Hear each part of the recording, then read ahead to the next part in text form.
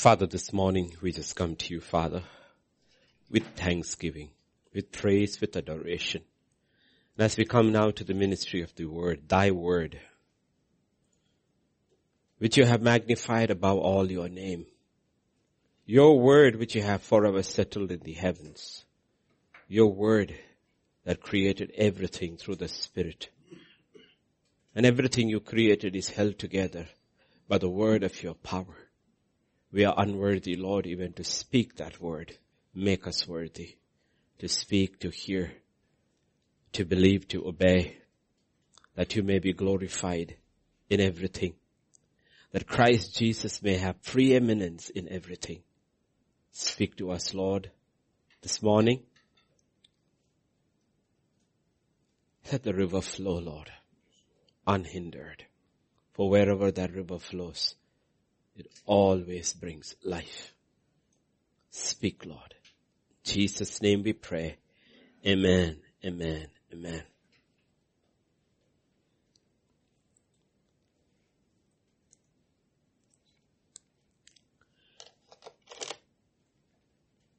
So many of the songs which we sang were from the Old Testament, and I'm sure our brethren from Israel who are listening must have enjoyed it. We have a lot of listeners from Israel too now. So God is moving all the way from Alaska to Australia, and the river flows through Israel, Saudi, Middle East, China, India. We just thank God. God is awesome. The excitement every day is to two things. It's not about the healing and all that, of course. God bless those who are. But to know people are getting saved, people are getting filled with the Holy Spirit. Those are of eternal significance. So this morning, even as we go to the Word, last Saturday, we looked at who is God. That is who you are. We turn to the first scripture for today, Romans 8 and verse 28-29. And we know that all things work together for good to those who love God, to those who are called according to his purpose, for whom he foreknew. He also predestined to be conformed to the image of his Son, that he might be the firstborn among many, many brethren. And we know. Question is, do we know? It's not an intellectual knowledge that the Bible is talking about here. Do we really, really know? Because if we know, our response when things happen will show us that we know by now. So God takes us through a series of experiences in life so that we will actually know that all things, the good, the bad, the ugly, the evil, done by man, done by the devil, whatever you want to name it, everything works together for the good of those who love God and are called according to his purpose. They work together for what? For good. The overarching theme of the Bible is about the goodness of God. In spite of the wickedness of man. In spite of the wickedness of man, the goodness of God. God is good. We sing, God is good. All the time God is good. The question is, we know it here and we sing it from here, but do we know it in our hearts that God is good? In Jeremiah 29 verse 11, the Bible says, a very, very difficult period in their history.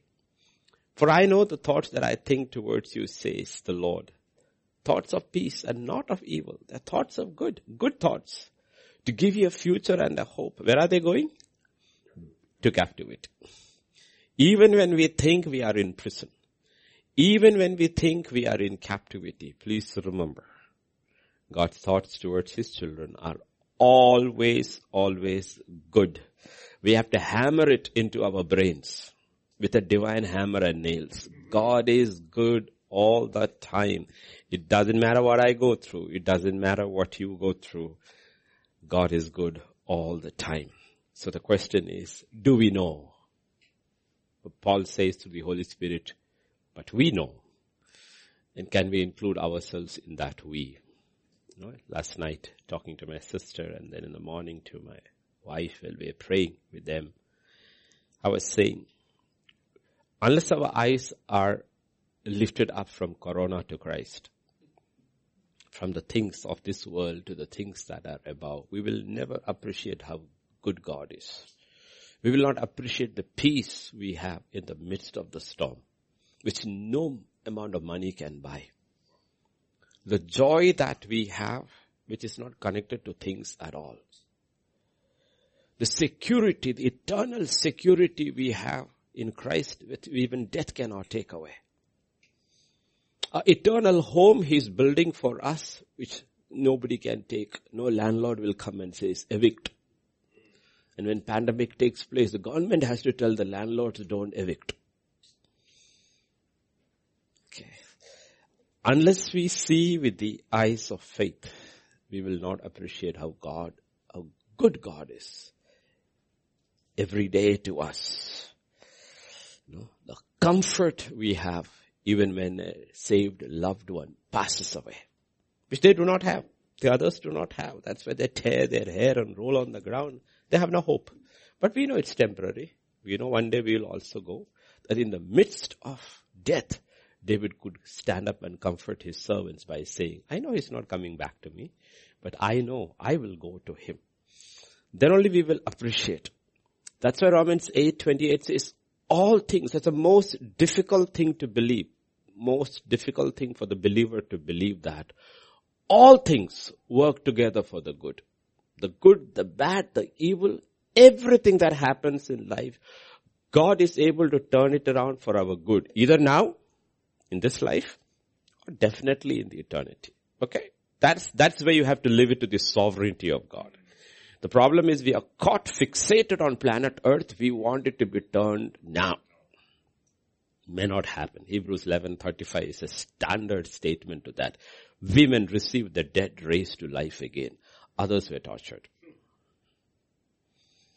But they were made perfect on the other side. Okay? You could be raised from the dead here. You turned evil to good. Or you chose to die because you did not like the terms of resurrection. You didn't like. Because the enemy says, worship me and I shall give you back what you lost. And you refused the terms. The terms did not please you. Okay? So there are those who shut the mouths of the lions. And there were millions who were devoured by the lions. Okay? So please understand. But both of them knew that God was good. All the time. That I said, the most difficult part to believe in Romans 28 is that all things work for our good, either now or then. But for whom is the third question. For those who love Him. Those who love Him. Okay, like I said on, one of these days I said, we all love. Babies love, children love, young people love, fathers love, everybody loves. It's not the same. So we do not question one another's love for God. Love for God.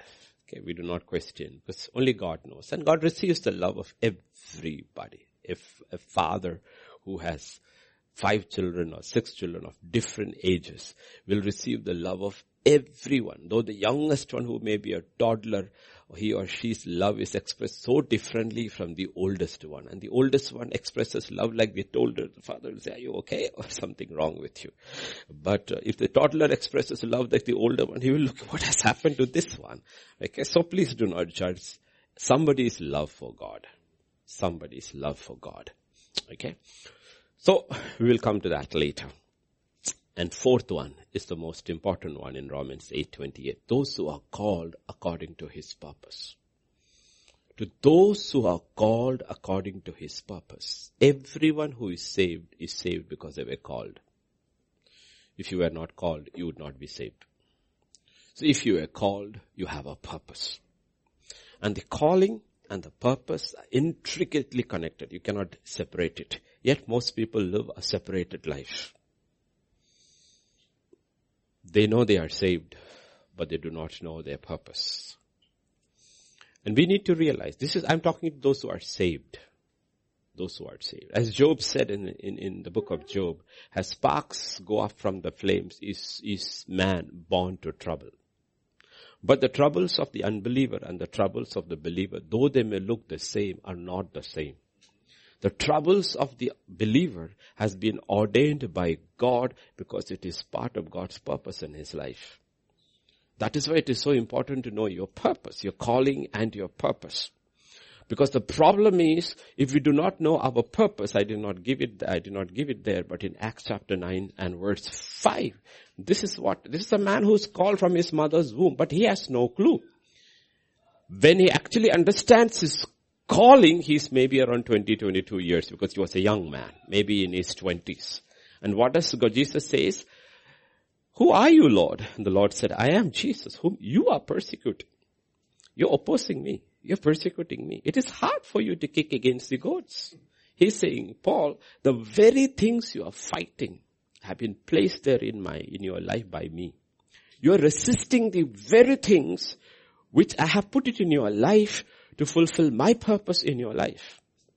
And we do not realize sometimes believers are not fighting the devil. They're fighting God. We say, submit to God and resist the devil. Instead we submit to the devil and resist God. Without realizing so many things which happen in our life has been ordained by God in our life to fulfill his purpose. And what is the twofold purpose? Like a coin has two sides. Every one of us has two sides of God's purpose. Ephesians 1:6 and then Ephesians 2:10. 1:5 maybe. Okay. Yeah, 1:5, not 1:6, 1:5. Give me a second. Holy and blameless. 1:4. Yeah, 1:4. 4, 5, 6. Okay, 4. Okay, that's our purpose. Just as he chose. Remember, we are called, we are chosen. We are chosen in him before the foundation of the world. Before even God said, let there be light, we were all chosen. Because God has seen everything. He lives outside time. He lives in eternity. So everybody is saved before you were born. You were chosen. What was the purpose? That we should be holy and without blame. Blameless, not perfect. We'll be made perfect in one day. But we can live our lives blameless. Holy, blameless, and in love. This is the purpose. This is a work that God is doing in us. And that doesn't come easy. It is not easy. It is difficult. But sometimes most of the things ordained in our lives by God are to make us holy and to make us blameless and to make us loving. Okay, the work he does in us, then the work he does through us. Ephesians 2:10. Yeah, 2:10. We are his workmanship, meaning God is working on us. He didn't finish. We are work in progress. Okay, we are work in progress. He's working on us. Where were we created? In Christ Jesus. First we were created in Adam. Now when we are born again, we are created in Christ Jesus. For what? Good works. Again, what God prepared beforehand. When? Before the foundation of the world. That we should walk in them.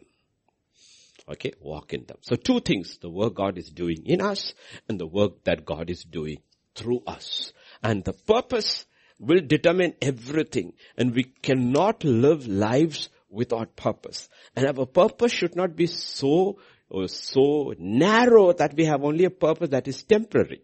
That's why Paul says, if only in this life you have hope, you are the most miserable of men. And most of purpose of Christians, we are not talking about non-Christians, non-believers. Believers are restricted to a career. And then when you retire, you don't know what to do.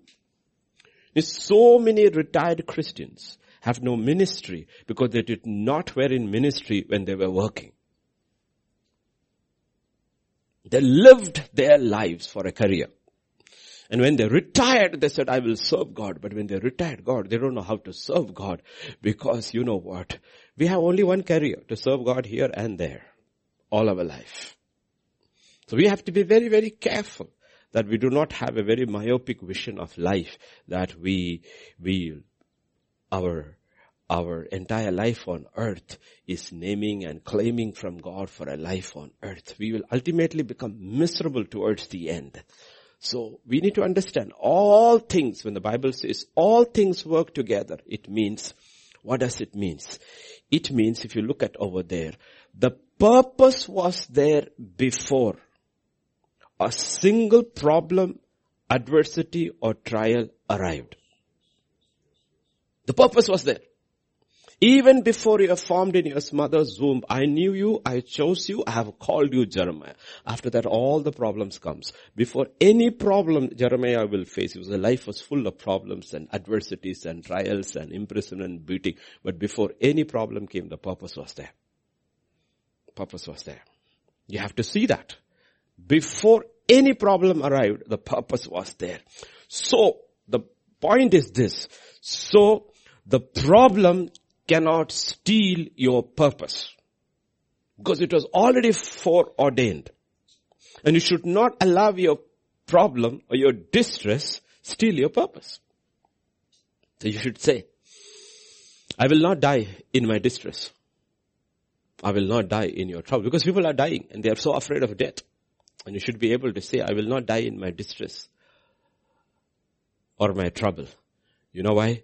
Because my destiny is greater than my distress. I'm a called out person. There were millions and millions and billions of people on earth, and God called out certain people unto salvation. There were all these nations on the earth stretching from coast to coast, ocean to ocean, and God called out a nation called Israel out among them. So Israel cannot be destroyed.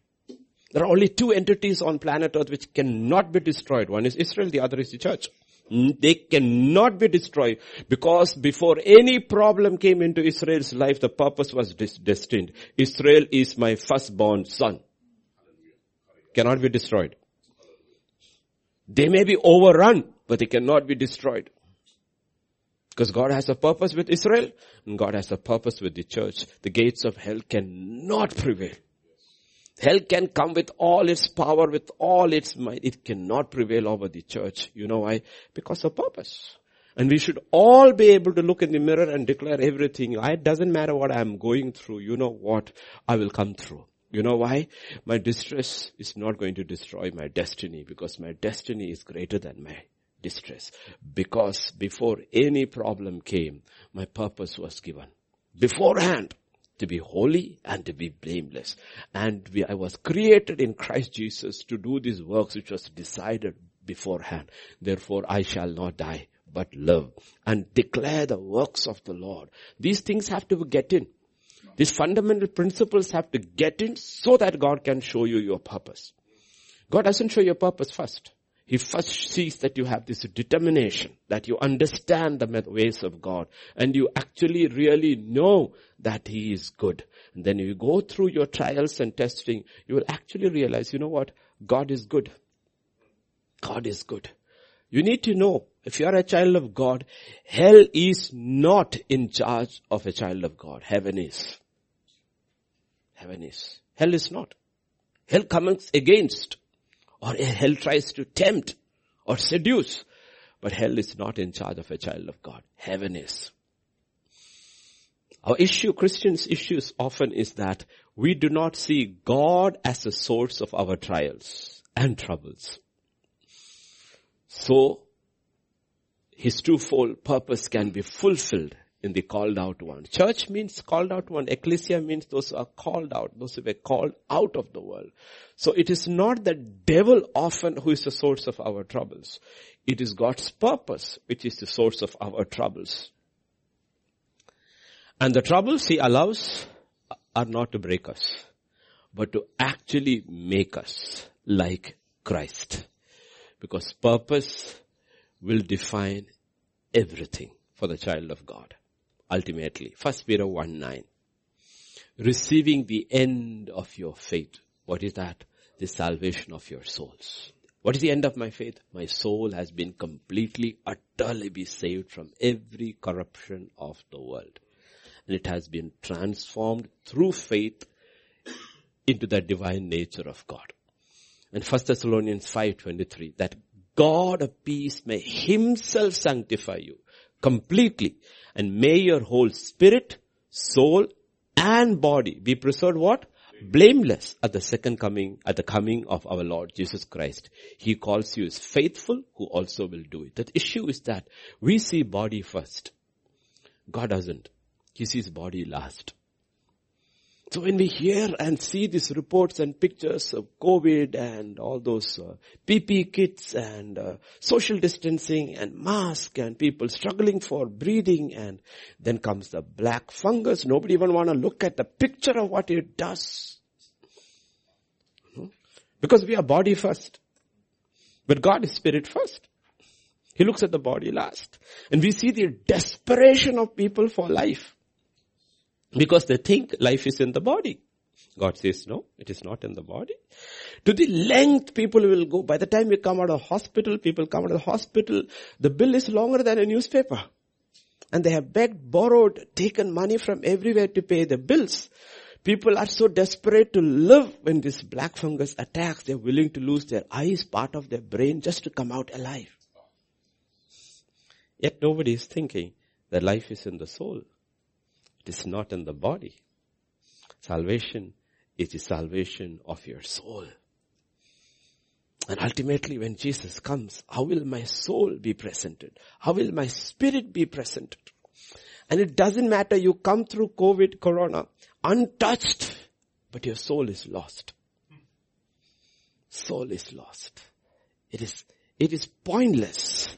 So God is saying, don't put body first. Take care of your body, but don't put body first. Because God puts body last. So every trial, every problem, every distress for the child of God is designer made, custom made for God's children. Custom made. Okay? There are trials, troubles that comes to us because of sin. God says solution, simple, repent. If anyone sins, you have an advocate. If you repent and confess, God is faithful. He will forgive. So that is not the issue. Everybody knows if your trouble comes of sin, what should you do? I have sinned. The sin has been taken away. They know that. But we are talking about the other ones.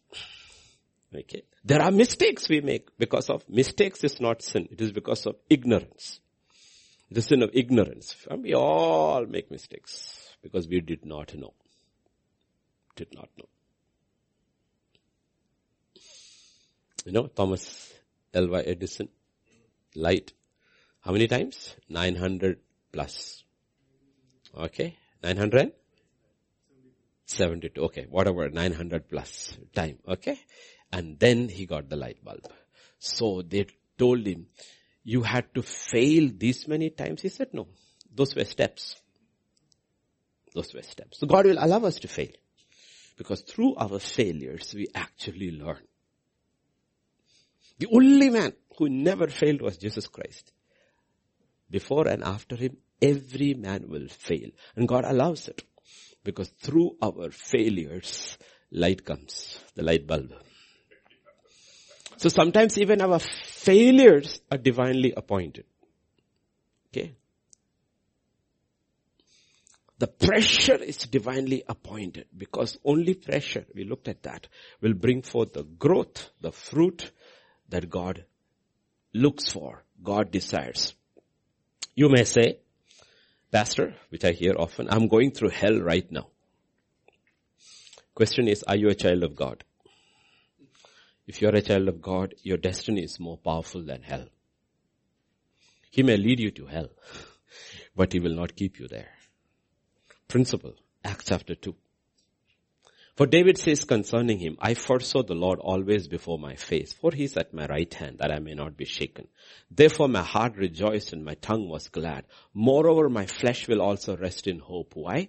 You will not leave my soul in Hades, nor will you allow your Holy One to see corruption. It's a principle.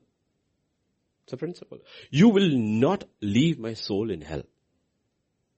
You will not allow your Holy One to see corruption. What is that? I may be going through hell, but I will not stay there. I will come out. I will come out. You see, Jesus, when he went to the cross, had a promise. He had a promise. That's what I say. There is purpose, there is promise, and there is distress. And he's going to the cross, and he has a promise. from the psalmist. A promise given by Jesus to David for Jesus. My soul, you will not leave in Hades, in the grave. You will not let me see corruption. So I'm going through hell, but I will not live in hell. You know why? Because I have a promise. I have a promise because I have a purpose. God never reveals His purpose to people without giving them promise. Because the purpose without promise is trying to swim within your own strength. It's impossible to fulfill a purpose without promise. Okay, like there are 9,000 plus promises in the Bible. It makes no sense to most Christians because they have no purpose. The minute you discover your purpose, the promises will start taking power. Then you will read Bible in a different way. You will not be reading storybooks. You will not be reading the stories of the Bible. You will be receiving the promises of God. The logos becomes a rhema. It becomes living because the purpose is defined. Fulfill the purpose, promises are given. So Jesus comes and says, behold, in the volume of the book, it is written about me. I have come to do your will, O God, your purpose. And He says, through the Bible, there are prophecies and there are promises. And as I go to the cross, I have a promise. You will not leave my soul in hell. I may be going through hell, but I'm not going to stay there. Unless you're planning to shack up with the devil, you're not going to live there. I'm coming out because my destiny is stronger and more powerful than hell itself. Christ's destiny was stronger than all the powers of hell. You need to understand, the devil does not have power over us unless you give it to him. God may take you through hell and you will come out of it to prove the power of resurrection. Matthew 11, 28 and 29. Come to me all you are labor and heavy laden and I will give you rest. Okay. First God says, come. You're weary, you're tired because of sin. Come to me. I'll give you rest. And only Christ can give you rest from the power, the penalty, the burden of sin. Religion cannot. Religion has never given man rest. It cannot. You will have to keep on bathing in rivers. Then finally throw your dead body into that same river. There is no rest. You will have to keep on going to certain places, go around it, stone the stone, and saying, I'm stoning Satan. And Satan is standing on the side and laughing at you. You come back. You have no rest. Okay, you have no rest. Okay. Or you will be grim-faced like Buddha and you have to create a laughing Buddha because originally all pictures he was very grim. He was practically an atheist. He never spoke about God. So why did you leave your family, your kingdom, children? What did you receive at the end? Nothing. You became godless. Religion will not give you rest. Rest can be only given by Christ. The one who took care of your sins is the only one who can give you rest. But after that is, once you have come and received rest, purpose begins. And purpose begins in verse 29. What does he say? Take my yoke upon you and learn from me, for I am gentle and lowly in heart, and you will find rest for your souls. See, we don't actually, rest for the body is very easy. Eat healthy, exercise, go to sleep, your body will be rested. Rest for the soul is not easy. Rest for the soul is not easy. And Jesus calls. Okay, it's not Jesus calls ministry, but Jesus calls. And what does he say? He says two things. Take my yoke upon you and learn of me. One thing Jesus asks us to learn of him is first his attitude. He says, you know what I am? I am meek and lowly. I am gentle and I am lowly. This is a work he wants to do in us. At the end of the day, as each year passes by, this is a question you need to ask yourself. Am I become more gentle? Am I become more meek? Am I become more humble? Because this is the first thing Jesus says. Learn of me. Learn from me. Learn of me. Learn from me. What is that? I am gentle and lowly.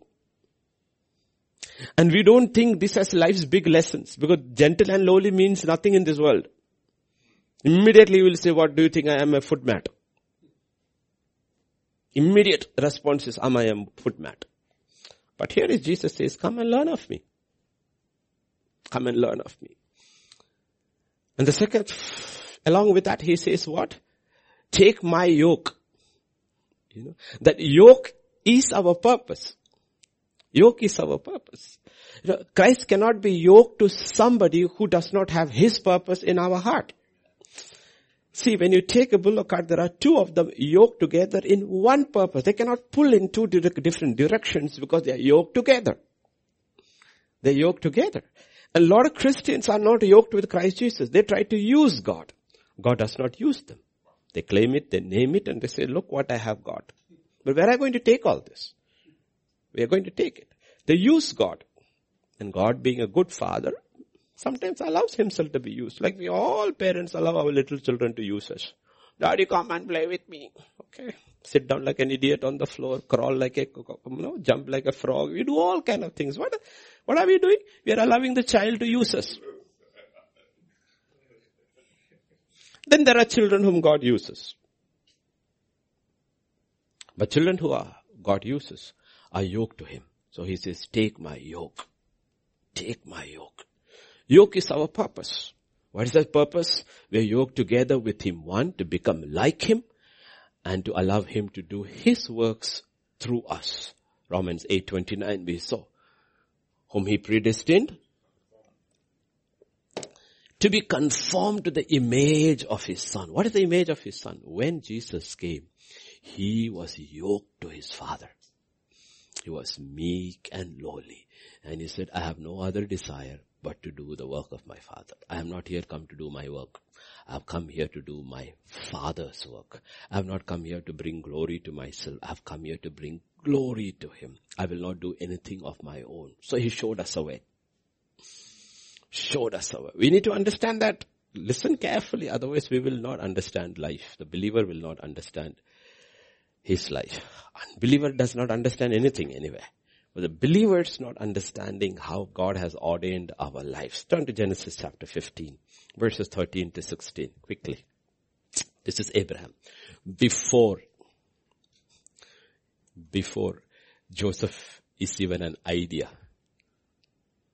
Before Jacob has gone to Egypt. Before Israel is even formed, God tells him, Abraham, no, certainly that your descendants will be strangers in a land that is not theirs and will serve them, and they will afflict them for 400 years. Afflict them for how many years? 400 years. The question is, why does Israel have to be afflicted for 400 years? 400 years of bondage. 400 years of pain and trials and suffering and tears before they could come out, and then 40 years in the wilderness because of their rebellion, not because of God. So it becomes 440 if you want to put a round figure. Why, Lord, before they can possess? Why? Why did a nation have to go through 450 years of suffering? So God said, so that I could get a meek and lowly generation who would possess that land. He said to get a meek and lowly generation who would be yoked to me. It took me 440 years of trials and testings and sufferings. The first generation that came out were not meek and lowly. So they rebelled against Moses. They refused to be yoked to him. The second generation was yoked to Joshua as one man. One man. And therefore they were able to possess the land. And the others lost the land because they shook off the yoke. And they said, we like other gods. So the question we need to learn, we may go through life and miss out the fun. That's why I was telling my wife yesterday, I think. I said, Corona is an eye-opener. A lot of people will come through Corona, untouched, vaccination and all, because they have no calling, no purpose. They'll come through and they will say, look at me. God will one day look down and says, look at them. Others will get saved through Corona. So Corona was not a disaster for them. It was a blessing for them, because when everything stops, they will leave their idols behind and cry out to the living God. They may come out or they may die, but they will die saved. Believers will come out through Corona, many of them, some of them untouched. believers will die through corona because their race is finished. Some believers will stay in hospital for a long time and then come out because they need lessons to be taught. Some believers will be there in hospital for a long time and then they will die because they have to put their house in order. Because we are looking at one trial, worldwide trial. Okay. There are so many combinations over here. So many combinations over. If you are not part of the elect, you were not predestined, foreknown by God to be saved. It doesn't matter how you come through corona, whether you live or die, it's irrelevant in eternity. It's irrelevant. Okay? Irrelevant. So please understand. Deuteronomy 8 and verse 2. The lessons we learn from Israel. You shall remember the Lord your God led you all the way these 40 years. Where? Why should God take me to the wilderness? All these trials, and as if I had enough in Egypt, you bring me over here. So that was not enough. This is a different one. Bondage of Israel, bondage of Egypt, and the wandering in the wilderness. But why did he bring me to the wilderness? Mark that one word, to humble you. Forget test you. Humble you. He says to make you like me. You're forgetting my purpose. Lord, why am I going through after I got saved to make you like me? You think I only got saved, you became like me? God says, no, you didn't. You didn't become like me at all. But I'm trying to make you through it. And it can be only through the adverse situations you will become like me. No? Mark that word, humble. 2 generations were walking in the desert in the wilderness. One became hardened and rebellious. The other became meek and lowly. Both were led to hell. That is wilderness. One came out, one died there. Okay? So don't blame the devil always. He also gets offended when you blame him for a lot of things. He says, I am not responsible. Okay? Devil is not numero uno. He's not number 1. He's not even number 2. Actually, he has no number. He's just another instrument God uses to refine his children. No. The title of one of Alistair MacLean's novels can be given to the devil, puppet on a chain. On a string, puppet on a chain. Even he serves God's purpose in God's children's life. You know what? That dude does not even have the keys of his own house. Revelation 1:18. Revelation. That dude doesn't even have the keys of his own house. I am he who lives and was dead, and behold, I am alive forevermore. And I have the keys of Hades and of death. We give so much credit to this dude. He does not even have the keys of his own house. He's just a disgruntled ex-employee who was terminated from service. Okay. So don't blame him for everything. Like I said, don't magnify your sin, magnify your Savior. Don't magnify your disease, magnify your healer. Don't magnify the devil. Don't give him power which he does not have. Let those idiots go to the circle and worship him. We don't. Okay, we tramp him. Okay. So what does it mean? Ultimately, what does it mean? It means in all these things, God is working in and through all these things to make us what he wants us to be. Okay? He's working in us and through us. And that's why the Bible is full of promises. But like I said, these promises mean nothing. Because people do not see purpose. If you don't see purpose, you don't look at the promise. And then when you go through distress, you don't have a promise to hold on to. A lot of people, only when they go through distress, they look for a promise. But the promise doesn't work for them. Because they don't have any purpose. Have no purpose. Do you know your purpose? Do you have at least a promise? We saw Abraham was called of the Ur of the Chaldeans and sent to a land he did not know. The Bible says he went without knowing where he was going. That's a walk of faith. But many years down the line in the promised land, in Genesis 13 and verse 17, purpose was revealed to him. Arise. Walk in the land through its length and its width, for I give it to you. So he said, you know what? You're going to be a traveler. You will not live in one place. You will keep on moving around. For what? Why should I do? He says, it's beyond you, Abraham. You will not understand it. Because you are the father of faith. Your life will be a sign and a symbol for generations to come, not Israel. There's somebody greater than Israel that is coming, which is called the church. Your life has to teach generations till the end. Therefore, this is your purpose. Otherwise, it doesn't make any difference. A man who enters at 75, dies at 175, 100 years of wandering in the promised land. And Hebrews 11, 8 and 9 says, by faith Abraham obeyed when he was called out to go to the place which he would receive as an inheritance. He went out not knowing where he, I love it in our regional language. Pratikya ke desh mein paradeshi. In the land of promises, he is an alien, wandering. By faith, he dwelt in the land of promise as in a foreign country. The land of promise, but foreign country. It's given to you, but you live like they're a stranger. Dwelling in tents with Isaac and Jacob, the heirs with him of the same promise. Why should he dwell in? Why were they asked to dwell in tents? When Israel comes back from Egypt, they live in houses. But Abraham, Isaac and Jacob are called to live in tents. The dude who built a house, remember, he lost everything. His name was Lot. Why? 1 Peter 2:11.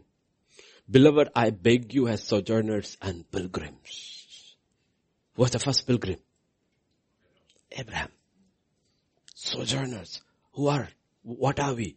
If our father of faith was a sojourner and a pilgrim in the land of promise, God is telling, you too live like that. He was literally, to be an example, asked to live in tents. Now we are not asked to live in tents, but we are asked to live in our body as a tent. So Peter will say, this time has come for me to put away this tent. Live here as a stranger. Live here as an alien. Are we getting it? You getting it? Don't get too comfortable with this world. This world is not your place. But this world will be given to you. This earth will be given to you. You're living as an alien in the promised land. One day, the promised land will be yours. In the same way, one day you will inherit. Blessed are the meek, for they shall inherit the earth. We have to inherit this place once. But right now, live like an alien, like a pilgrim. If you become a citizen here, you will not inherit earth. If you live like an alien here, you will inherit earth. As the principle Abraham had to show to the believers. So he had a promise, because he had a purpose. Genesis 26 verse 2 and 5. Another man, his son. Then the Lord appeared to him and said, do not go down to Egypt. Live in the land of which I shall tell you. Dwell in this land. I will be with you. Bless you, for you and your descendants. I will give all this land. So what is happening here? We know the context. The context is famine has hit the land. And famine is terrible. Everything is dying. Crops are failing. Land is dry. Cattle are dying. Everybody in a caravan are moving towards Egypt. And one man in the midst of the distress, God is saying, I give you a promise. Don't go from here. But Lord, everybody is going down. You stay here. You don't move. Lord, all I see is death, distress, disease, and death. Don't move. Lord, how can I? You have a promise. You have a purpose. They are all going down because they have no purpose. Do you know the name of anybody who went to Egypt? No. Do they have a purpose? No. You are different. You have a purpose. You cannot go with them. Even dead fish float downstream. They are dead while they are living. You don't go down with them. You stay here. But Lord, all I see is death. Stay here. You have a promise. You have a promise. So you see, Isaac had a promise. Isaac had a promise. And therefore the famine did not devour him. Actually in the famine, he did well. He did well. Because he was a man who was called. He was a man who had a purpose. And he was a man who had a promise. Genesis 28 verse 15. Third generation. Where is this man running away from his home? He's duped his father, duped his brother, and his brother is planning to kill him. The mother uses duplicity over there. It says, oh, my son will also marry like the other fellow, so send him to him. But basically she's trying to save his life. You see, the whole family goes crooked. But Jacob is called. Jacob I have loved. Esau I hated. Even before the children came out of the womb. So he's a man called from the womb. He's running for his life. He has nothing except a stick and maybe one jola, one cloth bag. I don't know whether he had that too because he kept his head on a stone to sleep. Maybe the stone was softer than his bag. I don't know. This is a fellow running in fear. Nothing. You know what? God comes to him in the night in a dream and tells him, I am with you and I will keep you wherever you go. Wherever you go. And will bring you back to this land. For I will not leave you until I have done what I have spoken to you. You know what? He's got a purpose. He's got a promise. Distress and Laban cannot kill him. Haran cannot destroy him. All the trials and the testings of a terrible father-in-law, he is an image of the devil himself, and 2 wives and 4 concubines cannot destroy Jacob. Jacob cannot be destroyed. Why? Because he's a called out one, he's a man with purpose, and he's a man with a promise, backed by a promise. I am with you and will keep you wherever you go. He will make goof-ups, he will make mistakes, he will get drunk on his wedding night, he will marry the wrong woman. All his mistakes are overruled. Everything is overruled. His wives will use him like cards, gambling. Today with me, today with me. Everything overruled. You know why? Because he has purpose. And he has a promise. So his distress will not steal his destiny because his destiny is stronger than his distress. That's why I keep asking people, once you are saved, grow, and one day God will speak to you. This is what I have called you for. I'm not telling you, he will ask you to leave your job, but your job will not become your career. Your career will become the kingdom of God, a career that extends into eternity where you will serve God here and you will serve God forever there. So Jacob cannot be destroyed. And Jacob is not a nice man. Actually, if you look through the story, you would prefer to be with Esau. But it doesn't matter because God says, I hated Esau. We were not chosen for our good looks and our skills. We were chosen by the sovereign will of God. And God chose Jacob. And Jacob cannot be destroyed. So all these idiots in the Middle East trying to destroy Israel. Israel cannot be destroyed. Because God chose Israel. I'm not saying Israel today is good. But it's irrelevant. Some of the Muslim nations are actually better than Israel. But it is irrelevant. Israel was chosen by God. He made a covenant with them. And God will show mercy to whom He wants to show mercy. 46 verse 2 to 4. This is much, much later after he finds Joseph is alive. And Joseph sent all the carriages to bring him to Egypt. God spoke to Israel in the vision of the night and said, Jacob, Jacob. And he said, here I am. He said, I am the God of your father. Do not fear to go down to Egypt, for I will make you a great nation there. I will go down with you to Egypt. I will also surely bring you up again. And Joseph will put his hand on your eyes. You see what? Has he gone to Egypt? No. It's a man with a purpose. He's not saying this to Joseph. He's saying to Jacob, Joseph is there, he's prince of, you know why he became prince of Egypt? For your sake. You will become a nation. You will go down there, I'm coming down with you. And you will come back here and Joseph will close your eyes. He will live 17 years without fear in rest because before he even enters Egypt, he receives a promise because he's a man with a divine purpose and destiny. And he's the same God. He has never changed. Why? Why I'm telling you is how to face COVID. And the next one, and the next one, and the next one, and the next one. That will be unfolded in the last days. How do you come through this? You need to be people of destiny. And you are, whether you know it or not. Everyone who is saved is a child of destiny. He has destined you. He has destined you to be transformed to the image of Christ Jesus. And He has already prepared works in which you are called to walk in them. Walk in them. Genesis 37, 6 and 7. I'm just given one. This is Joseph, the next generation. 4th. Please hear this dream which I have dreamed. There we were binding sheaves in the field. And behold, my sheaves arose and also stood upright. And indeed your sheaves stood all around and bowed down to my sheaf. One is enough. 2 dreams were given. Soon as it's given, he has a purpose. And he has a promise. And after that will come the problems. That is a PPP kit. Okay. Purpose, promise, and problems. He will go through the pit to slavery to the dungeon, but nothing can destroy Joseph. Only Joseph can destroy Joseph. Satan cannot destroy Joseph. All his 10 brothers put together and all the forces of Egypt cannot destroy Joseph because he's a man with a purpose and man with a promise. See, Lot had no purpose. So we know the end of Lot, sitting outside a cave with 4 children. All his.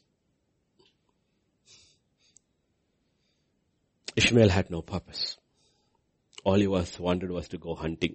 Esau had no purpose. All he wanted to do was go hunting. Jacob had 10 sons. The first 10 had no purpose. So when trials came, they just bungled. And they didn't know what to do. Right? Romans 10:28, back again. All these things work together for good of those who love God. Those who love God. That's the key. Song of Solomon will say love is as strong as death. New covenant love is stronger than death. Okay. Love God. Love God. Please love God. 1 John 5:1-3. Whoever believes that Jesus is Christ is born of God. Everyone who loves him, who begot, also loves him who is begotten of him. By this we know that we love the children of God. We love the children of God when we love God and keep his commandments. And for this is the love of God, that we keep his commandments. And his commandments are not burdensome. His yoke is easy. Jesus said, take my yoke. It's easy. When does his yoke become easy? When he says it is easy, it does not mean it is easy. It is easy only if you love him. That's the power of love. The greatest power released on earth is the baptism of love. He has not given you the spirit of love, but the spirit of love. It's a spirit. The Holy Spirit baptizes you with love. And you have to keep asking God, fill me more and more with your love. And your commandments, what you tell me to do won't be burdensome. It won't be a load on my shoulder. I will happily and willingly carry your yoke. And Jesus loved his Father. Therefore the yoke his Father put on him, which would lead him to the cross, was not a burden for him. He went singing. He went singing to his death. They sang a hymn and went. Understand fundamental premises. So he could go all the way to the cross. Why? Because he loved his Father, and his Father had given him one promise in Acts 2:27. What is that? You shall not leave my soul in Hades, for you will not allow your Holy One to see corruption. And people understood that in the New Covenant. The greats understood it. In 2 Corinthians 5:14, this is not intellectual stuff. This is experiential stuff. For the love of Christ compels us. He says, I am constrained by the love of Christ. The love of Christ compels me. I am constrained. If you want to allow God to finish his work in us, the work he does in us, the work he does through us, and we're going to face adversity all the way. All the way we're going to face adversities and problems and trials through people and through situations. And God will allow the devil to do that. Joseph was not sold by the Amalekites. Joseph was sold by his brothers. Joseph was thrown into the dungeon by a master to whom he had been faithful. Get the picture? So the only question God asks, and Paul says the love of God compels me. And before Peter can be restored in spite of all the goof-ups he did, God just asked him only one question, primarily one question. Do you love me? If you love me, then all your sins and your mistakes and your adversities don't mean anything. If you love me, because there are two places where the Bible says, one is God never fails. Second, love never fails. That love of God can never fail. So God asks us this question, do you love me? If you love me, you will never end up a failure. You will fail, but you will never end up a failure. Never end up a failure. So all things work together for the good of those who love God and are called according to his purpose. It's a loaded, in book of Romans, it's one of the most loaded verses. Okay.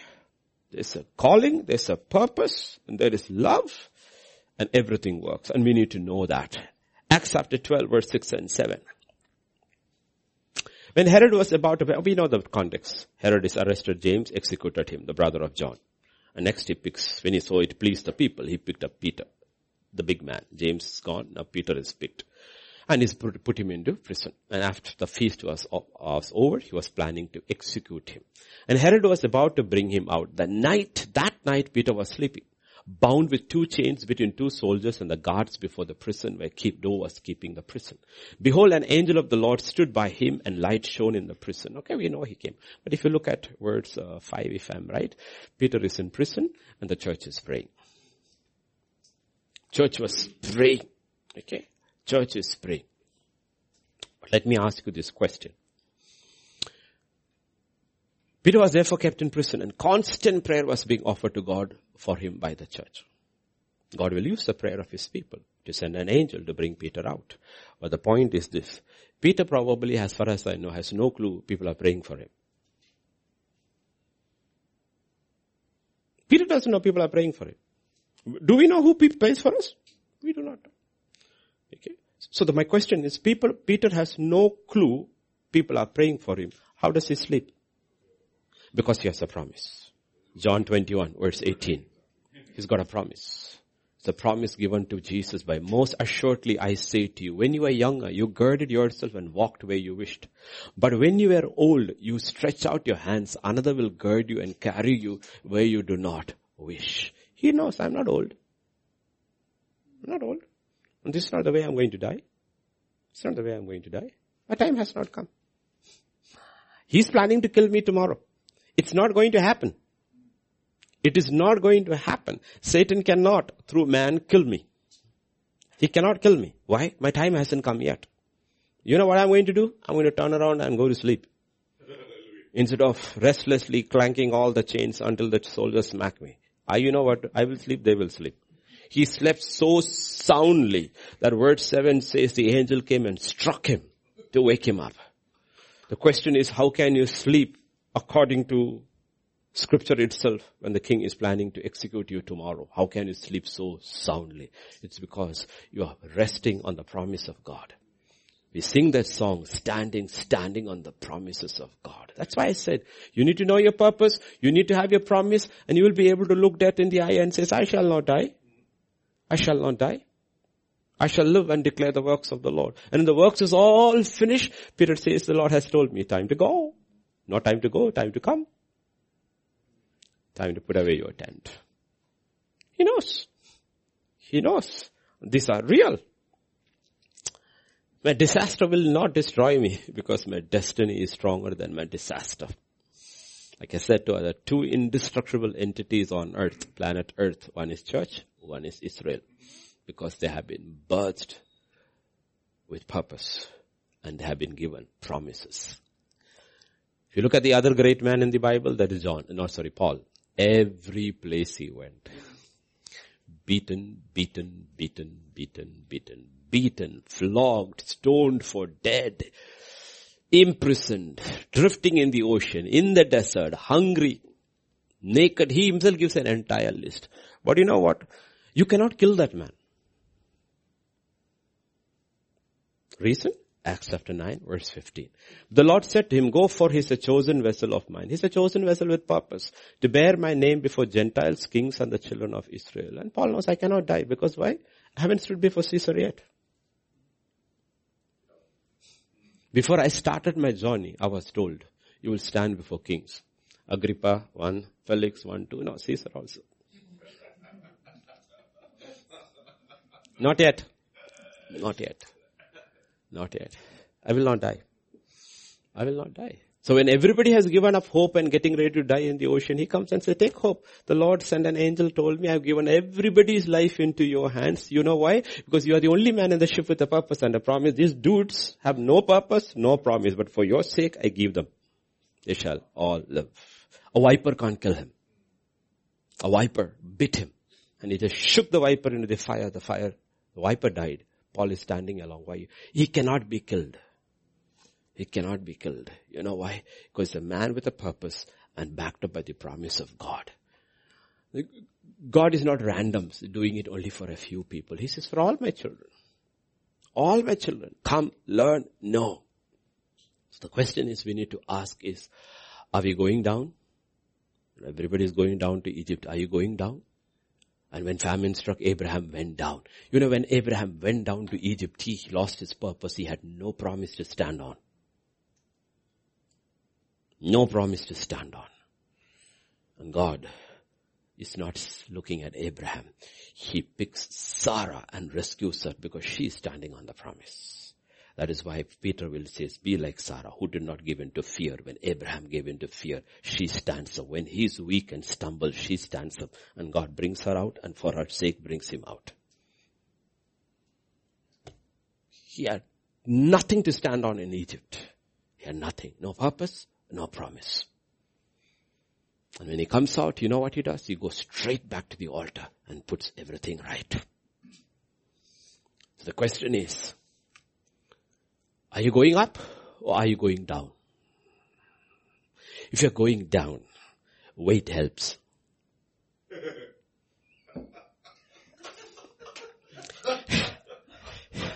If you're going up, the lighter, the better. The lighter, the better. So the question is simple, God asked you. We are not talking about physical, right? Okay. If you're going up, the lighter, the better. If you're going down, it doesn't matter. The more you carry, the better. The simple question now is, the difficult question is, can God allow Satan to strip you of everything? Will there be still something left?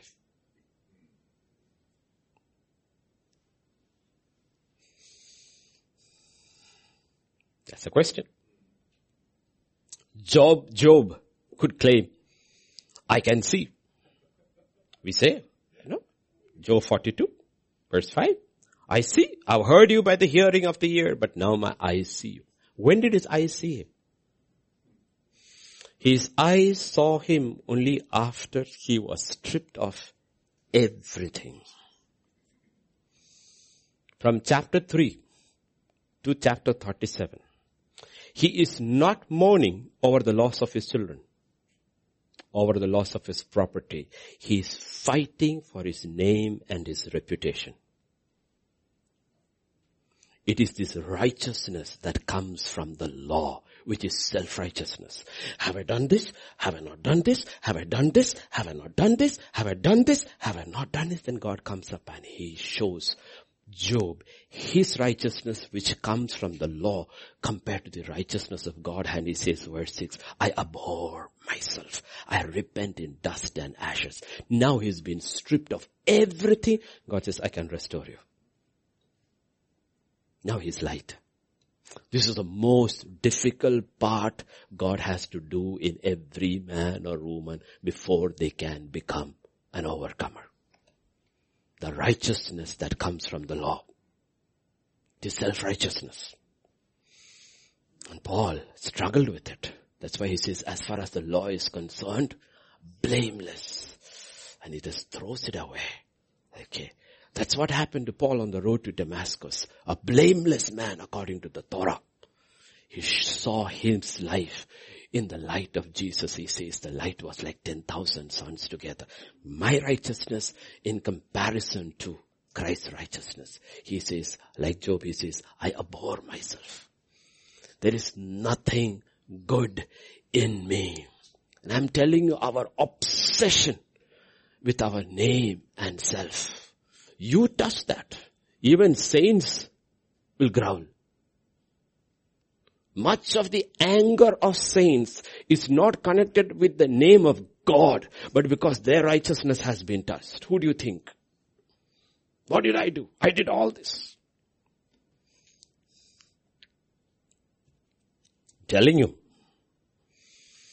once we've been stripped of that, that is when we will be able to really, really see God, understand God. And that's the last he has to strip. It is not easy. We will fight for everything for our name. You know, when Jesus began, he began first stripping himself of his name. He made himself of no reputation. Born in the least of the least cities called Bethlehem, born in a manger, born out of wedlock. As far as the world is concerned, he is illegitimate. So you know what? He began straight away from the bottom. Oh, Ephrata, what are you? Hamlet? Village? Where were you born? Manger? Who are you born of? Who knows? God knows. Man doesn't know. So he began right from rock bottom and stayed that way all the way to the cross. And we do not realize that is where we fight. We fight. Our fights, our struggles are connected with our name and our reputation. And the devil knows that. The devil knows. We are not able to trust. We know that in all things. The question is, do we know? Will we allow God through situations and the enemy as his instrument strip us of everything? Our name? God says, do you want a name now or do you want a name then? You choose. Because Revelation says the overcomers will be given a new name. You want now or you want then? If you want now, you won't have then. You lose now, you will get it there. But Job is fighting from chapter 3 to chapter 37. 35 chapters he's fighting for his name. Have I looked at a woman? Have I not fed that thing? Have I done this? And 3 accusers are saying, you are a sinner, you are a sinner, you are a sinner. Trouble only comes to sinners. And he's fighting. I am not a sinner. I am righteous. I am righteous. I am righteous. Finally God interprets and says, hey, wait a second. What are you talking about? What are you talking about? Job, what are you talking about? And 3 chapters later he says, I see you. And I look at myself. You know what? All my arguments are worth nothing. And devil is after that.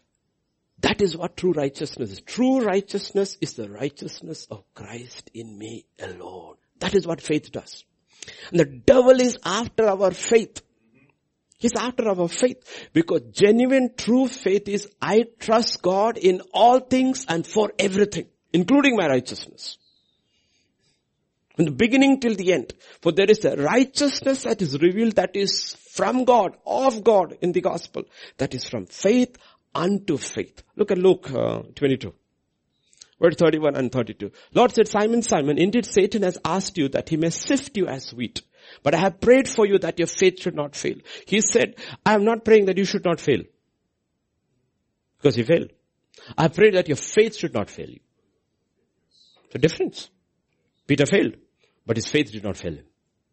He rose up again. You should be like Rocky Balboa at the end of the movie. Bloodied all over but still standing. Yes, I failed 1,000 times, but you know what did not fail? My trust in God that he would rescue me has not failed. I'm not putting my trust in me. I'm putting my trust in him that he will still pick me up from the miry clay. I'm not putting my trust in myself to rise up. No, I will rise up because he will hold me up and he will pick me up. Your faith should not. And that's what the devil is after. And when we fail, when righteous men fail, they are offended. They are offended. So Job was offended. And his brothers, 3 friends, if you have friends like that, you don't need enemies. 3 of them come, but they are instruments of God and the devil to show his self-righteousness.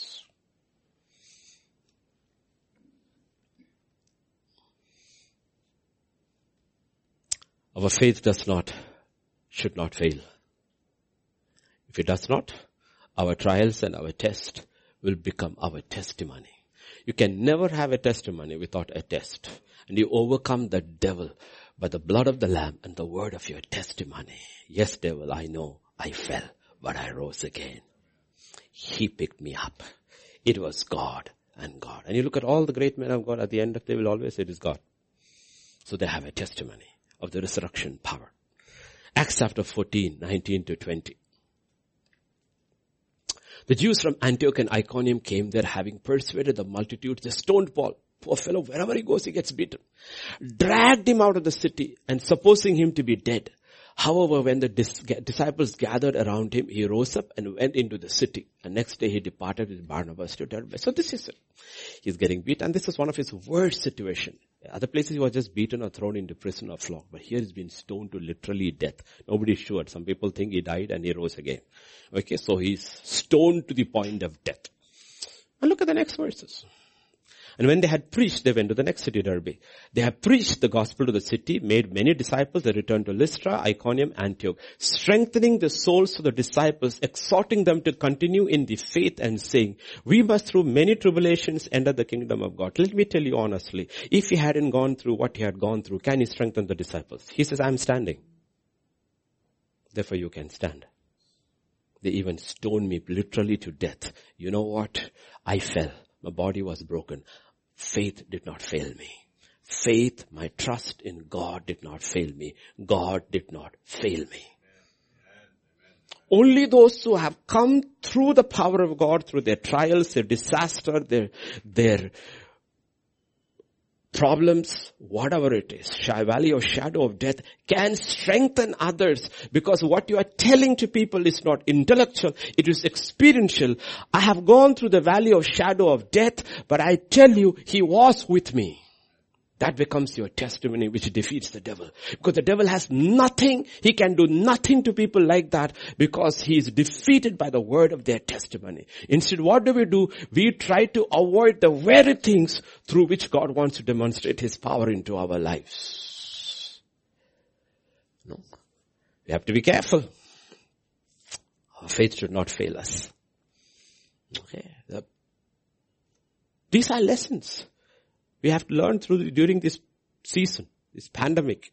The troubles we go through, personal lives, homes, marriages, with children, with church, with office. We go through all kinds of problems, but through it, God is saying, how have you come out? Meek? Lowly? Is my yoke firmer, even more firm? Are you yoked even more closer with me? Have you become more gentle, more meek, more compassionate, more like me? That you look and you understand, that's what they said. Peter, after you have failed, strengthen your brothers. Now you know what it is to fail. Show compassion, okay? Don't always pull down fire and all. You have no compassion for people who fail, who have weaknesses, who sin, you fail. You know what, Peter? I can use you, but right now you're not usable. I will let you fail. I will do you what you never thought you would dream, that you would betray me even to a servant girl. You know what? So that once you have risen, when you meet brethren who have failed, you will have compassion. You will have compassion. You will show kindness. You will show mercy. You know why? Because you obtained mercy. You will obtain mercy. You know what? What is God trying to do? He's trying to make us like him. Because he's merciful. He's kind. He's compassionate. He's meek. He's lowly. He's gentle.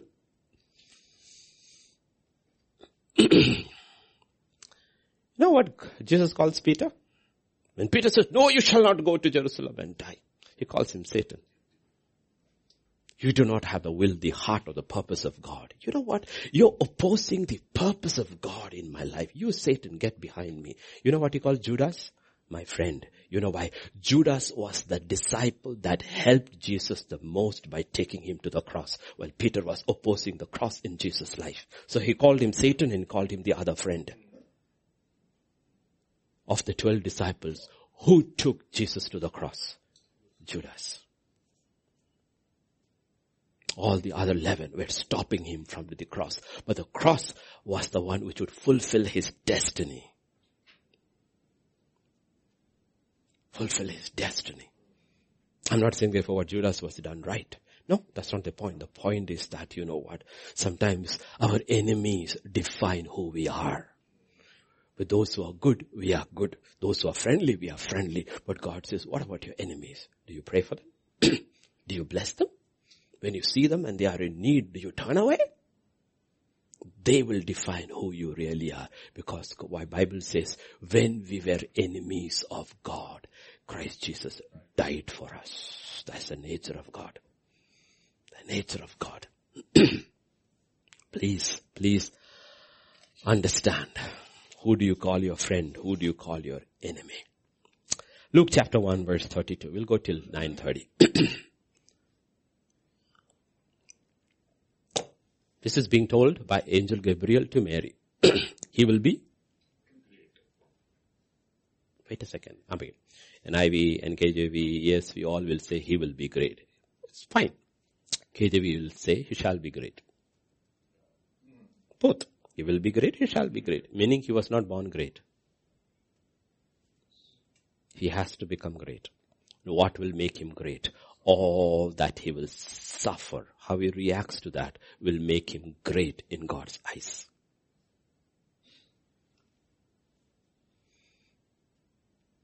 He's great. No. He's come in the human flesh. He's born, conceived in, he's going to be conceived in your womb. He will have a destiny of 33 and a half years. How he finishes will determine whether he will be great or not. And from time beginning till the end, he will face all kinds of issues. How he will react to it will determine whether he will be great or not. Hebrews 5 verse 7 to 9. Got it? Who in the days of his flesh, when he had offered up prayers and supplications, vehement cries and tears to him who was able to save him from death. This is how he's praying, crying, weeping. Was heard because of his godly fear. Though he was a son, yet he learned obedience by things which he suffered. Obedience to what? To the will and the purpose of his father. Yoked to his father. Meek and lowly. Learn of me, he's telling them. Yoked to his father. He learned obedience. Through what? Through what he suffered. I wrote these notes in the morning. Jesus lived for 33 and a half years. If you want, you can calculate it, how many days. If you're good in maths, 33 years and 6 months, how many days. But his entire sufferings in the body was less than 24 hours. You know that? His entire suffering, pain, sufferings in his body was less than 24 hours. And we put such a premium on the body. But he was afflicted in the soul. Afflicted in the soul.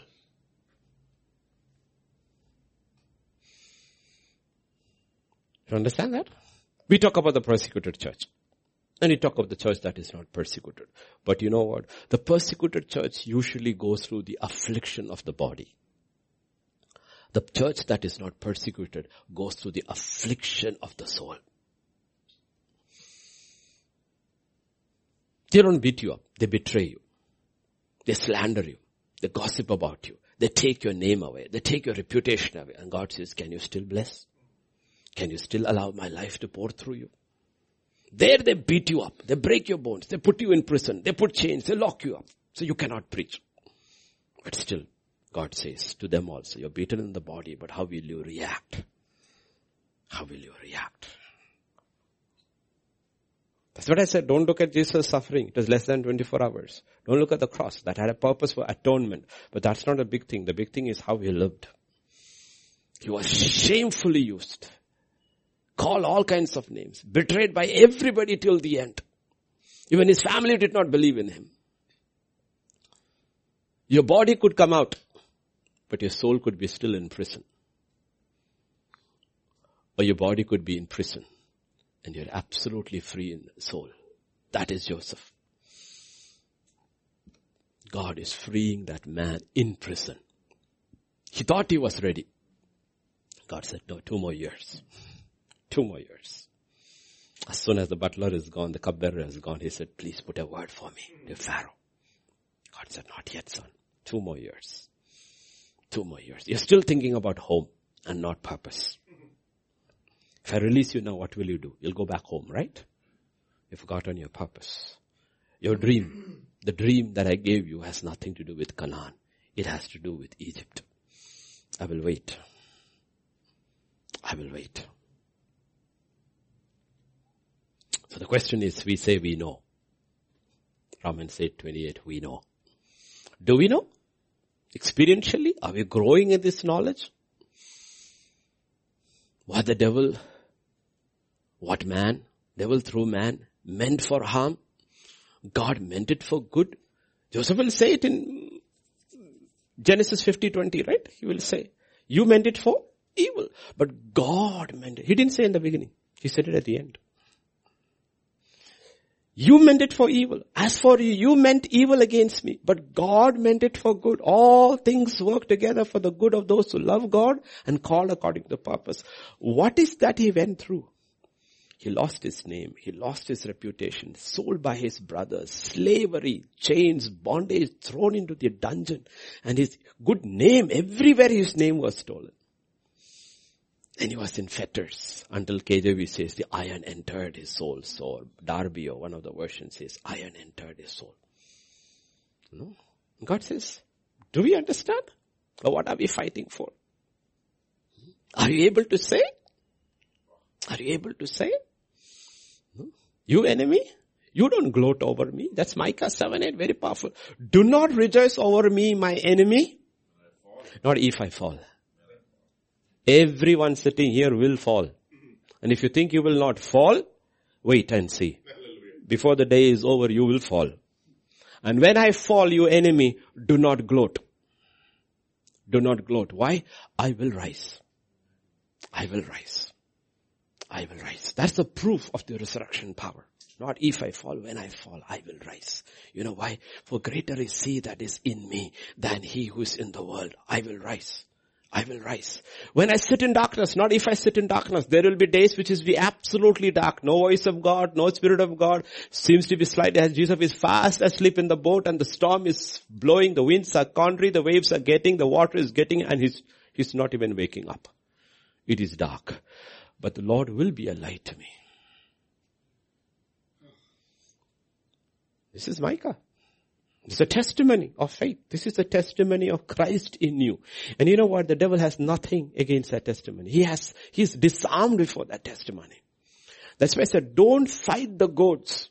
Not G-O-A-T-S, G-O-A-D, the things that God is using you to bring you and me closer and closer to him. And it's only trials and testings and adversities and troubles. 1 Samuel 27, 1, 6 and 7. 1 and then David said in his heart, now I shall perish someday by the hand of Saul. Who told you? Were you anointed to perish in the hands of Saul? Or were you anointed to replace Saul one day? Who told you this? You took your eyes off your promise.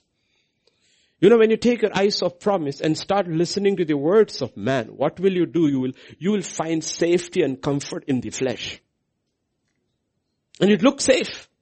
Verse 6 and 7 says, he went to Philistine, the very people he was supposed to subdue.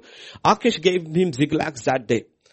And now the time that David dwelt in the country of the Philistines was 1 full year and 4 months, 16 months, living in darkness. Because he forgot his promise, he forgot his purpose. Living without purpose. City is growing bigger. More and more plunder is coming to the city. Everything is prospering and there are so many Christians prospering without purpose. And one day when that is gone, you are breathing, struggling for oxygen, maybe in an ICU ward, and you had built all these things. By the time you come out, you have nothing because you have to repay the loan also that has been taken to pay your medical bill. And you should say, thank you, Lord, Ziklag has been burned down. Because now I have purpose. I understand I was not meant for this. There was something bigger in my life than this. 16 months. No song, no worship, no psalm, nothing. You're doing well. After he's working now overtime. Every time he goes out, he brings plunder and loot. Brings in more money and more money and more money and more money. And God says, you know what? I will let you run for a season. But you're a man with a call, with a purpose and a promise. You know what? I will bring you down. And he burned Ziklag out. He burned Ziklag out. Everything that he had built was destroyed. And there are people still clinging to Ziklag. Clinging. Lord, 16 months labor, Lord, I built it, Lord, everything is gone. God says, will you let go? Will you let go so that I can start you all over again?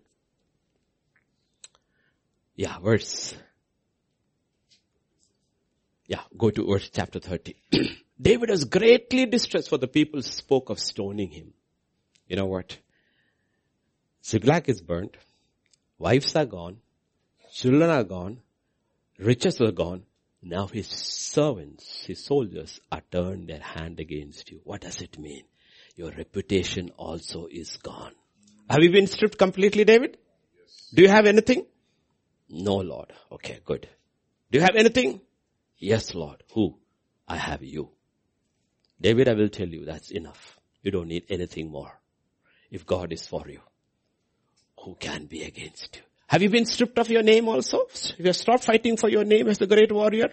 Your soldiers also don't consider you as their leader. They want to kill you now. Everything gone, David? Yes, Lord.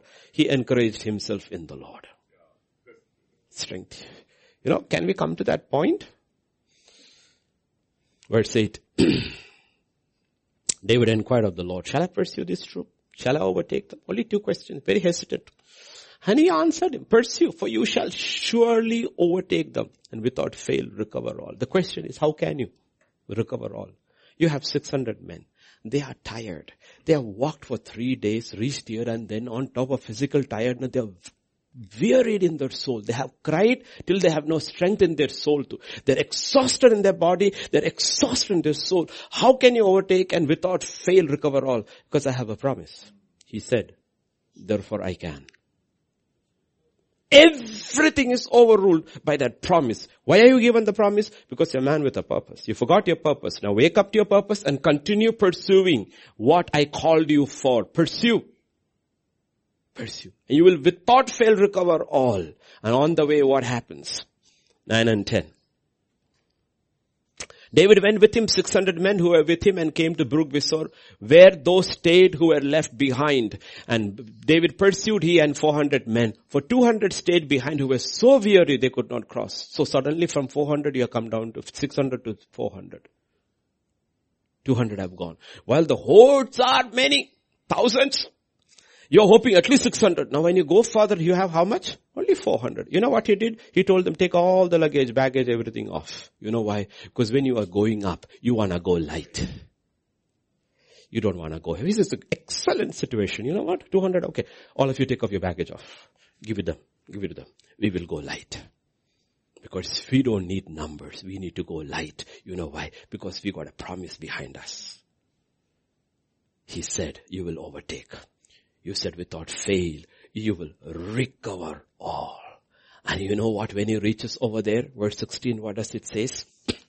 When he had brought them down, they were there, spread out all over the land, eating and drinking and dancing. You know what you should say? You enemy, you don't dance over my defeat because it's not over. My destiny is greater than my distress. You don't gloat. When I fall, I will rise. Oh, you know what? The enemy is dancing over your defeat. He does not know. You are not defeated. You are moving towards your destiny. Your faith should not fail you then. Enemy, all around the world, the enemy is dancing. He thinks the church is done. It is finished. And you need to stand up in your prayer closets and tell the enemy, don't dance over my funeral. There is resurrection power in me. I cannot be defeated. I cannot be killed. I cannot be destroyed because greater is he that is in me than he is in the world. And when you come to verse 17, it's incredible what comes to verse 17. David attacked them from twilight until evening of the next day. This is 400 people who are tired. Morning, 24 hours battle. And you know what? If you look over there, unlike other instances in the book of Joshua or book of Samuel, there is no visible divine intervention. There is no hail, no thunderbolt, no thunder, no fire. Nothing comes from heaven. It is a picture of the resurrection power of God whose faith has not failed. You can fight. And you will win. Because God is with you and God is for you. God is with you and God is for you. And he defeats and he recovers all. That's what God is talking about. I shall not fail. You know why? Because my destiny is greater than my disaster. He called me. He gave me a purpose and I have a promise. Isaiah 54 and verse 17. No weapon formed against you shall prosper. What does it mean? It does not mean no weapon will be formed against you. Weapons will be forged in the pits of hell, in the hottest fire. New weapons will be formed. The promise is they will not ultimately succeed over you, prosper over you. Every tongue which rises against you, it is not that tongues will not rise against you. More and more tongues will rise against you, will scandals will come, they will abuse you, they will gossip about you, sorcery, witchcraft, occult, all kinds of tongues. But what happens in judgment? You shall condemn. Meaning it will not work against you. Why? This is the key. Why does it still work over so many people, though they claim this promise? This is the heritage of the servants of the Lord. Their righteousness is from me. This promise will work only on people who have been stripped of everything and standing only on the righteousness of God. I have no name, I have no reputation, I am dead in Christ, my righteousness of God. Therefore, your weapons won't work. Because you know what? Christ cannot be defeated. I can be defeated. Christ cannot be defeated. Once we come to this point where we have a righteousness which comes by faith and faith alone, you cannot be defeated. The devil doesn't know what to do with people like that. In chapter 1 of Job, you see the devil. In chapter 2 of Job, you see the devil. After that, you don't see Satan at all. He doesn't know what to do with this fellow. So he leaves him alone, sends people.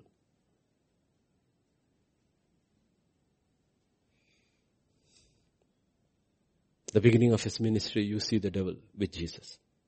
After that, you don't see him. You don't see him. Because what do you do with people like that? What do you do with people like Paul, who says, I no longer live, Christ lives in me? What can the devil do with Christ? You see, our issue is we are still clinging on to our righteousness. The Bible says, no weapon that is formed against you will prosper. Why? For whose righteousness is of God. I have no name. I have no reputation. I have nothing to defend. I have nothing to defend. Nothing to defend. Nothing to defend. It's Christ in me. So every trial, every problem, everything in our lives, if you trust God and allow God to strip us of ourselves, God says it will turn around for your good. Around for your good. As I close, because there are little ones over here, the Abigail's, Emmys, Joanna's, Aman, Sarah's, Arundhati, and I'll give you an illustration which is easy for you to understand. Johnson & Johnson, the company, medical company Johnson, 1920s is when they started.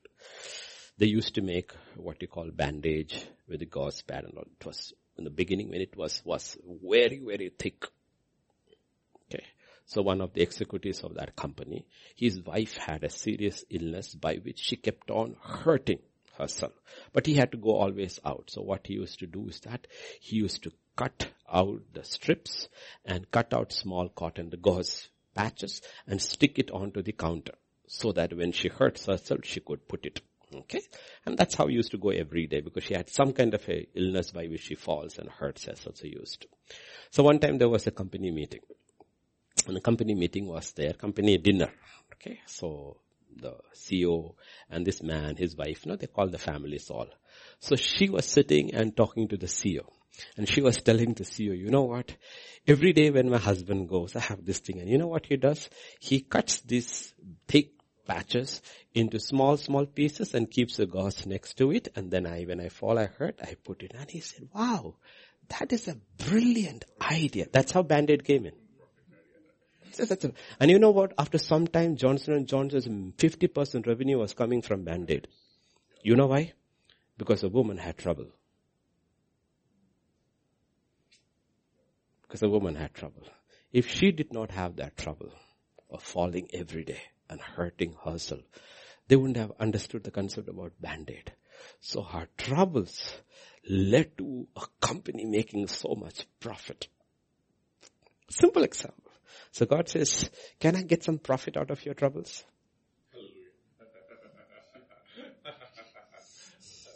That is what Revelation 12:11 says. They overcame him, the devil, the accuser of the brethren, by the blood of the Lamb. What is that? The work Jesus did. Meek, lowly, yoked to the Father, unto death on the cross. And by the word of their testimony. What's the word of our testimony? It is our experience after we have been tested and our faith did not fail us. And we are able to say, we know. We know. Psalm 23 is not a psalm. It's a man's experience. It's a man's experience. We quote it. He lived it. Lived it. And that becomes our testimony. When that becomes our testimony, you know what happens? There's nothing the devil can do. Let me give me the title before I forget. Sammy, the title for today's message is, and then we shall pray. Your destiny is greater than your distress. So do not be distressed. Do not be depressed. Do not be discouraged. Do not be down and out. Because your destiny, those who overcome, even to the worst church in that 7 churches, Laodicea, what does Jesus says? If you overcome, as I overcame, shall sit on my throne. And Peter, who understood all that through the goof-ups he did, will finally write in Peter, Jesus has shown us a way. When they mocked him, when they ridiculed him, when they accused, he didn't retaliate. He continued, Lord, you are my defender. I have no name here. I have no reputation here. I am not going to fight for my name or reputation. You will defend my name. And when he finished the race, the Bible says God gave him a name that is above every other name. Like I said, you can be stripped of your property. You can be stripped of your family. You can be stripped of your health. But you will still fight for your name. And God says, stop fighting for your name. And somebody says something about you, don't get upset. Leave it alone. I caused them to say it. I caused them to say it to see whether you are dead or not. You know, in Revelation 1:18, what it says? I am dead and I am alive. Only dead people, only resurrection power works only in dead people. Resurrection power does not work in people who are alive. Flesh power works in people who are alive. Resurrection power works only in people who choose to die. To die. So this morning we will pray and we'll close. Father, we just thank you. We praise you. We worship you, Lord. Yes, these are heavy truths, but they are still true. Still true. The battle for our name, the battle for our reputation, the battle we fight when we are slighted, when people say all kinds of things about us, and it may not be true at all. And Job fighting for his name. Oh Father, as you stripped Joseph of everything you stripped him of before he could put him on the throne. Those who end up in eternity as overcomers will only end up having been stripped of everything. And before they can be restored, they will find and they will know Christ is enough. And Christ is more than enough. Their eyes would have seen you. Yes, our ears have heard you. For years and years, week after week, our ears have heard you. But we need salve for our eyes. That we can truly see you. And truly see ourselves in the light of who you are. That we too can say like Job, I abhor myself. There's nothing, absolutely nothing in me that is good. Why should I fight for myself? There's nothing good. Let me fight for something that is good. Let me fight for God. For His name. Bring glory to His name. Oh, fathers, I believe you have spoken to many, wherever they are listening from, that there is a righteousness that is of God, given freely to man through Christ Jesus. And that is the only righteousness that will save us and keep us and take us to the other side of eternity and help us to cling to the cross, die to our flesh, and cling to your righteousness and your righteousness alone, O Lord. Then we will also be able to know, we know, I know, we know that all things work together for the good of those who love God and are called according to His purpose. Yes, Lord. Do your work in us. Do your work through us. Help us to be a holy vessel in your hands to be used as you see fit. Thank you, Father. I pray those who have been walking with you for years will discover their purpose during this season. Abraham had to live in the promised land for so many years before he found out why he was there.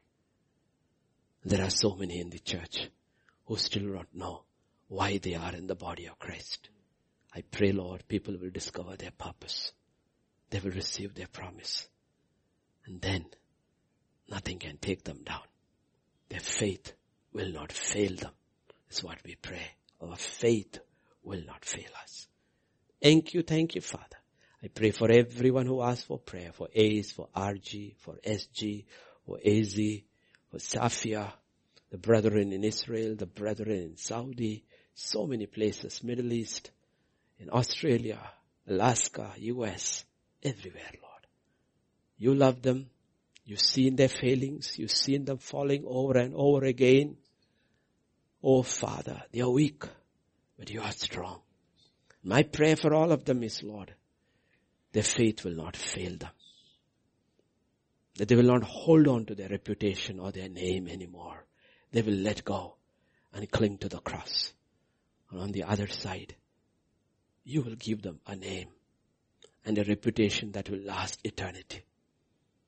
Oh Lord, to hear that words from your lips that day, well done, Sabash, well done, my good, my faithful servant. Oh, to hear that. And then your word says in Revelation 22, they shall see me and serve me. Then our eyes will truly see you. And we will serve you all the days of our life. All the days of eternity. That's our purpose, Lord. Now and forevermore. To that end, I commit everyone, Lord. Even the little children here. These are not children, ordinary children. They are such children of destiny. All of them. Children with a calling and a purpose. And I pray one day they will receive their promise. Thank you, Father. Thank you, Lord. Be with us through the day. Evening Q&A. Be with us, Lord. Thank you, Father. For in Jesus' name we pray. Amen, amen, amen.